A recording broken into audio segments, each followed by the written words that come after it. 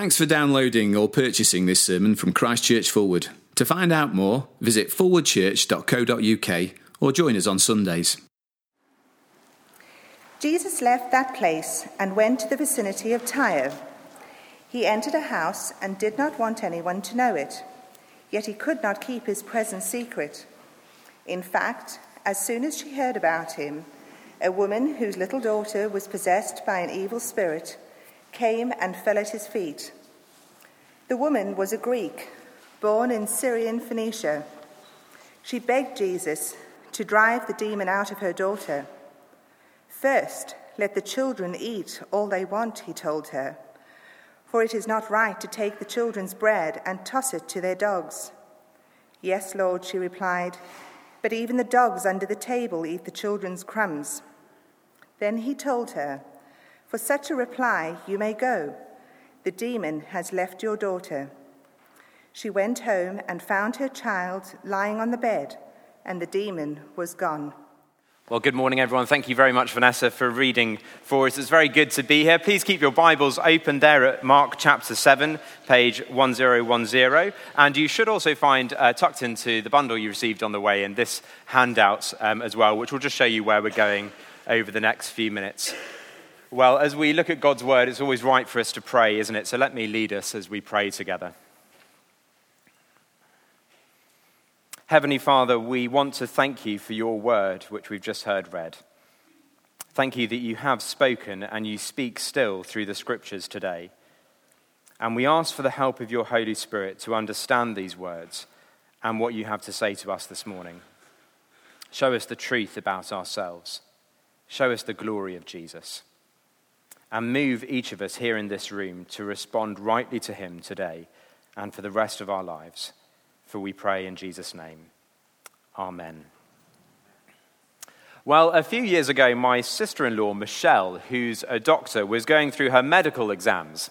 I know there are a number here who have done medical exams, so maybe you'll relate to this. One of her exams was a group exercise. So she was in a room with a group of other medical students, and an examiner was observing them.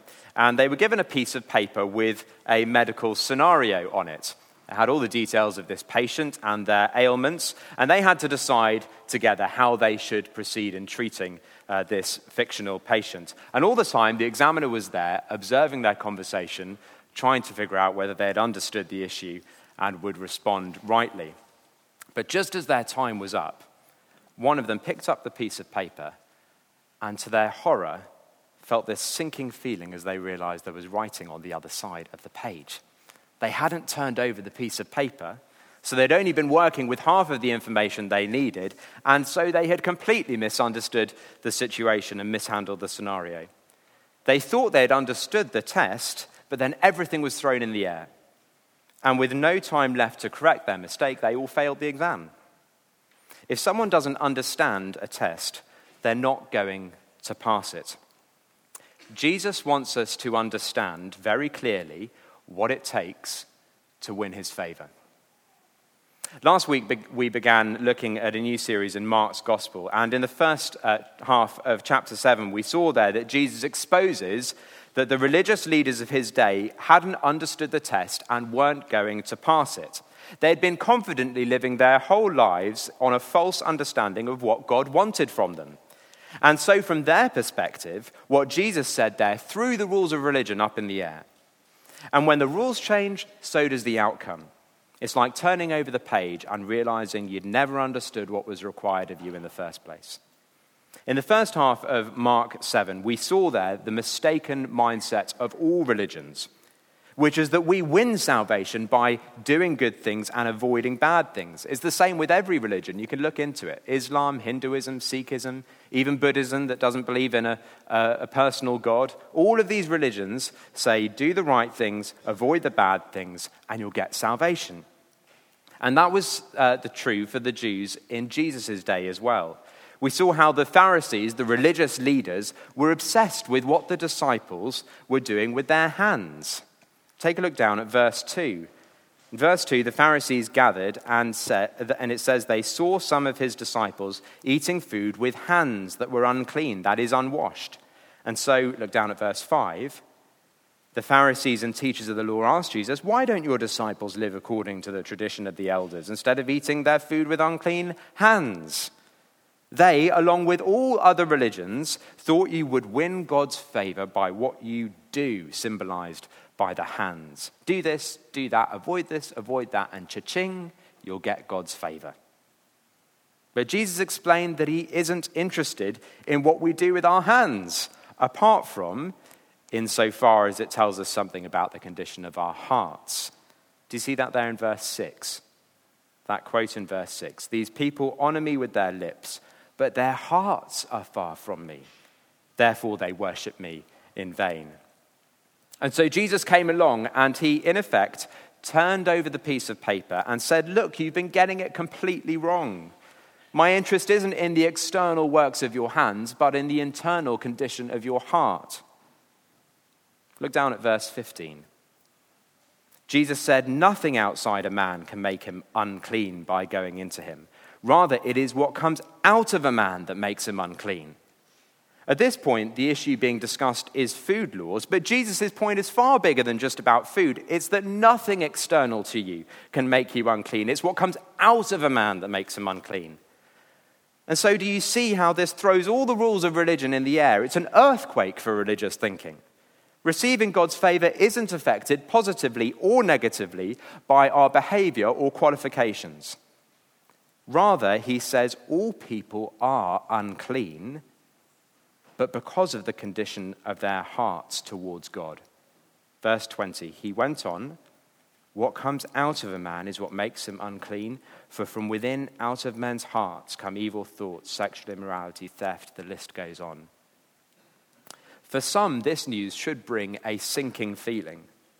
Because for anyone who's been confidently thinking God favors them because of their church attendance, or because of their Bible knowledge, or financial giving, or past service to the church, whatever it is, this pulls the rug out from under their feet. Do you see that? And what's more, it raises this question, the question which our passage this morning addresses. If this is the case, who then receives Jesus' favor? If external impressiveness doesn't win his favor, what does? Who does? Who are the winners? This account we're looking at this morning of the Syrophoenician woman gives us our answer, and it's this. Jesus favors anyone who comes to him in humble faith. Let's take a look together. Jesus has just said that he isn't interested he's interested not in our hands, but in our hearts. Of course, he does care how we behave, but only insofar as it reveals something about the condition of our hearts. What Jesus absolutely doesn't care about, though, is external things that are quite incidental to and reveal nothing about the condition of our hearts. So Jesus doesn't care if someone's a man or a woman. That shows you nothing about the condition of their hearts towards God. He doesn't care about someone's nationality or the place of their birth or the color of their skin. That tells you nothing about their heart. He doesn't care about someone's intelligence or the level of their education, how well dressed they are or good looking. He doesn't care about someone's standing or perceived importance in society. He doesn't care about their wealth or lack of it. None of those things show you anything at all about the condition of someone's heart. Now, Jesus has said those things don't make a person unclean. But now he shows it by deliberately crossing into a foreign Gentile region which the Jews would have considered unclean. Look down at verse 24. Verse 24, Jesus left that place and went to the vicinity of Tyre. The Jews considered the Gentiles, who were all non-Jews, to be unclean, but not Jesus. He goes there to the vicinity of Tyre, into Gentile territory. And then he's met by someone who, according to Jesus' thinking, the Jews' thinking, would have been considered unclean on almost every conceivable scale. Look down at verse 24 again. It continues, "He entered a house and did not want anyone to know it, yet he could not keep his presence secret. In fact, as soon as she heard about it, a woman whose little daughter was possessed by an evil spirit came and fell at his feet.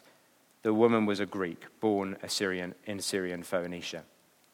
Mark here really rubs our noses in how unclean she was from a Jewish point of view.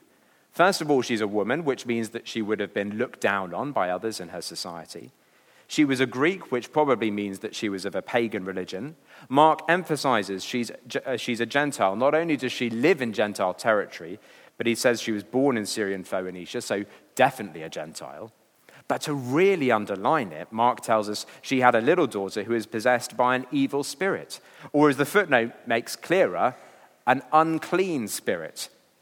This woman would have had contact with her daughter and so would have been thought unclean by association. And this unclean spirit within her daughter points to an uncleanness that is through and through, inside and out. So this woman, she was a Greek, pagan, Gentile woman from Syrian Phoenicia with a daughter possessed by an unclean spirit. In every way, she was, to a good Jew, yuck, yuck, yuck, yuck. And as for religious qualifications, she had none.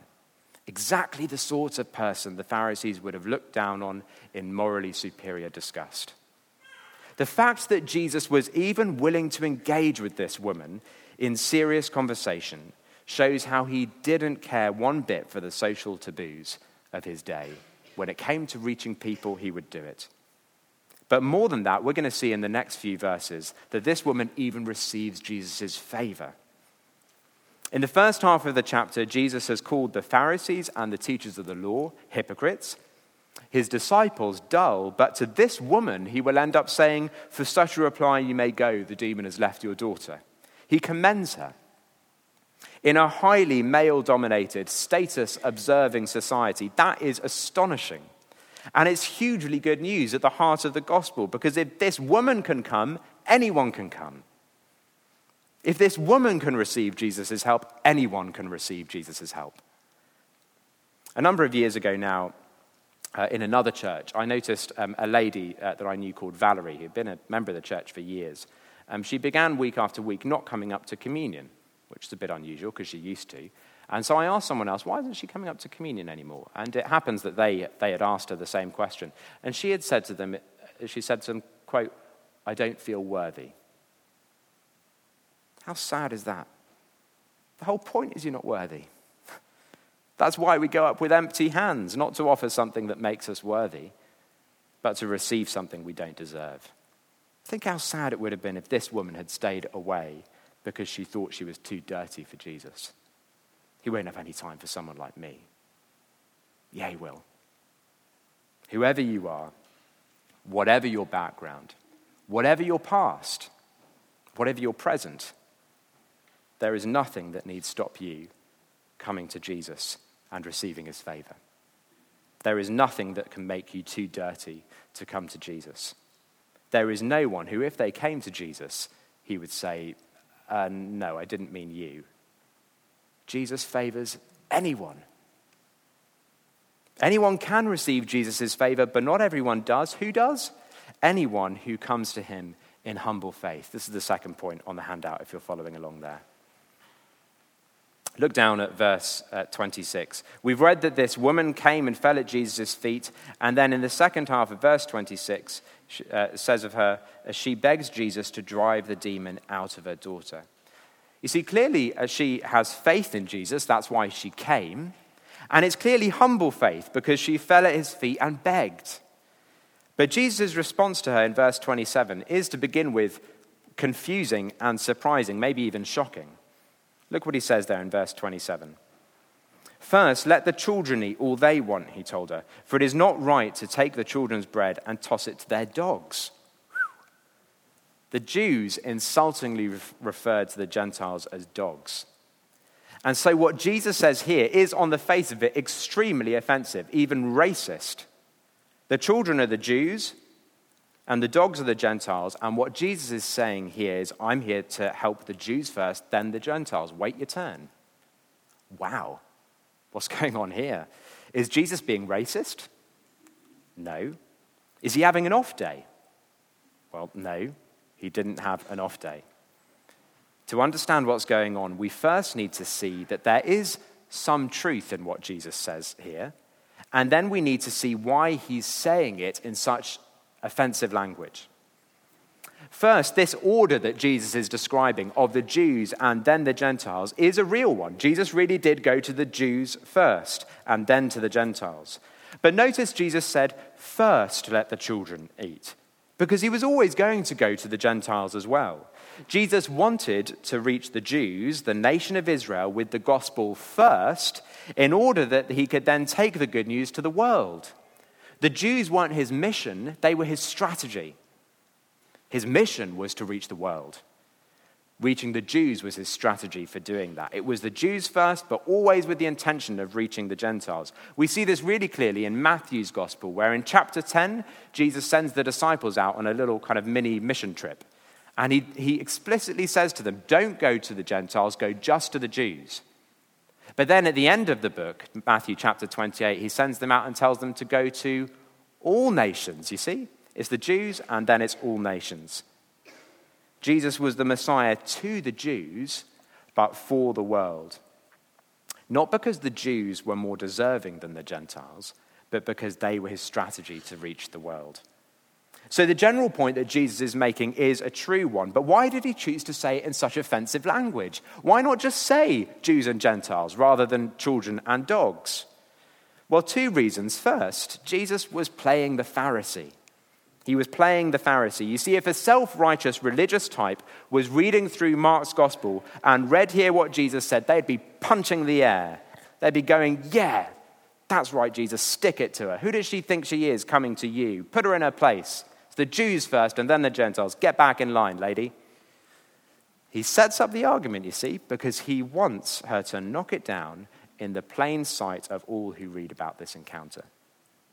And secondly, he uses this language because he wants us to see the quality of this woman's faith. That she wasn't going to react in angry indignation at being demeaned, nor was she going to be put off and slink away defeated. She had faith enough to come back to Jesus, not with a proud, argumentative retort, but in humble, persistent faith.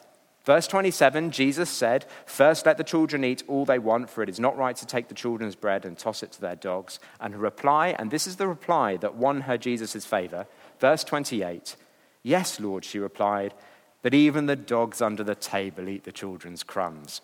What a reply.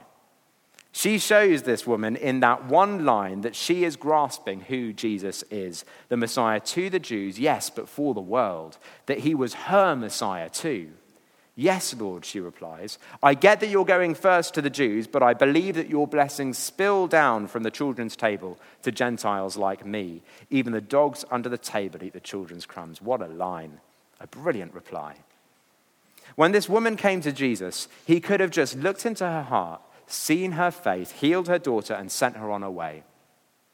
But instead, he engineers this conversation to show us the quality of this woman's understanding and faith. Far from demeaning her, he wants to hold up her jewel in the light, her faith like a jewel in the light for all to see and marvel at. And so he makes this provocative statement in order to invite her faith-displaying reply. It's like he throws her an easy ball and he's willing her to hit it for 6. And to his delight, that's exactly what she does, and it's supposed to win our applause. And in showing this woman's faith, Mark's comparing her with those we might have thought better than her. In the first half of chapter 7, the religious Pharisees, Jesus called hypocrites. His disciples, he called dull. But now this Greek, pagan, Gentile woman with a daughter possessed by an unclean spirit, he praises. Why? Because she came to him in humble faith. That's it. For all the pride and dullness of those Jewish men, it's this Gentile woman who sees clearly and responds rightly.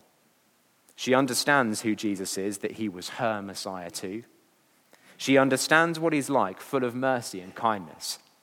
She understands what he requires to come to him in humble faith. And so she wins his favor. Look at verse 29. Then he told her, for such a reply, you may go. The demon has left your daughter. She went home and found her child lying on the bed and the demon gone. We probably all had that experience at some point that you're doing some work in the garage or in the garden and you get your hands really dirty and you have to kind of get your way inside to the sink and you're using your elbow on the door handles to get through because you don't want to touch anything. And you get to the sink, you fill it with water, soap on your hands, you wash off all the dirt and then pull the plug and you watch all the dirty water just drain away down the plug hole and gone. Jesus came so that all of our sin, all of our spiritual dirtiness could be washed away and down the drain and gone. And as he died on the cross, that is where all of our dirty sin, all that makes us spiritually unclean, is washed away and taken away and gone. This woman came dirty. She left clean. What did this woman get so right? It's this. She didn't come because she thought she was worthy of Jesus' help. But neither did she stay away because she thought she was unworthy. She came knowing her unworthiness, but trusting in Jesus' kindness and mercy nonetheless. That's what we each must do. Friends, Jesus' concern isn't the external works of our hands, but the internal condition of our hearts. Of course, he does care what we do, but only in so much as it reveals the condition of our hearts. The heart's the issue. So I want to ask you each this morning to inspect your heart. Seriously. What is the condition of your heart towards Jesus this morning? We all need to think about it honestly, because often religious people have hearts so hard they can no longer know themselves. Hearts so hard they can no longer see their real condition. And so the words of Jesus just bounce off. When he describes our hearts as unclean and full of evil, the words just bounce off. Is that the condition of your heart this morning?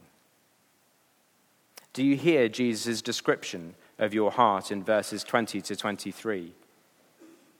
What comes out of a man makes him unclean.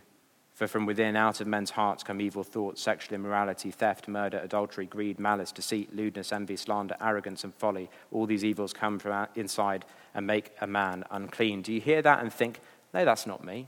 I've got my faults, sure, but I'm basically good. If that's how you feel, or if there's any remainder of that thinking in you, and if we're honest, for most of us there probably is, then we need to remember this is an issue of whether we believe Jesus and what he says about us, or think we know better. Jesus knows us. He says our hearts are unclean, and our good works don't change that. If any of us comes to Jesus thinking we're worthy of him, we won't find his favor or receive his forgiveness or be called his friends. It'll be like turning over the page at the end of the exam to find we've lived our whole lives without ever understanding what God required of us. But if you're here this morning and you're convicted of the uncleanness of your heart, your sin, if you hear Jesus' words and think, yeah, that is me, don't make the mistake of not coming to Jesus because you feel unworthy. The big question that the whole of the scriptures answer is this. It's how can unclean, impure people have a relationship with a pure and holy God? And the answer is Jesus makes the dirty clean. And if we come in humble faith, we'll find his favor. Isn't that good news? Isn't that great news? On the other side of the exam paper, there aren't more rules that need to be kept, but a simple call to humble faith. If you aren't a Christian, that's all he wants from you. If you are a Christian, that's all he wants from you. To trust him, to believe his words. Just come with empty hands and humble hearts to Jesus, and you'll know his favor. He favors anyone who comes to him in humble faith. Don't come to Jesus because you think you're worthy, but don't stay away because you know you're not. Come to him, like this dear woman, fall at his feet, see that he is your Messiah too, and cling to him in humble faith, and he will pour out his favor on you. Let's pray.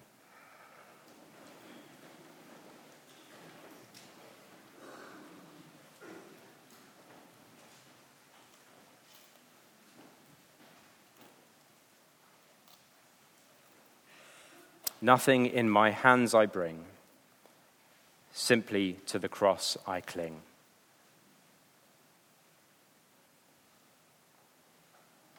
foul to the fountain fly. Wash me, Saviour, or I die. Amen.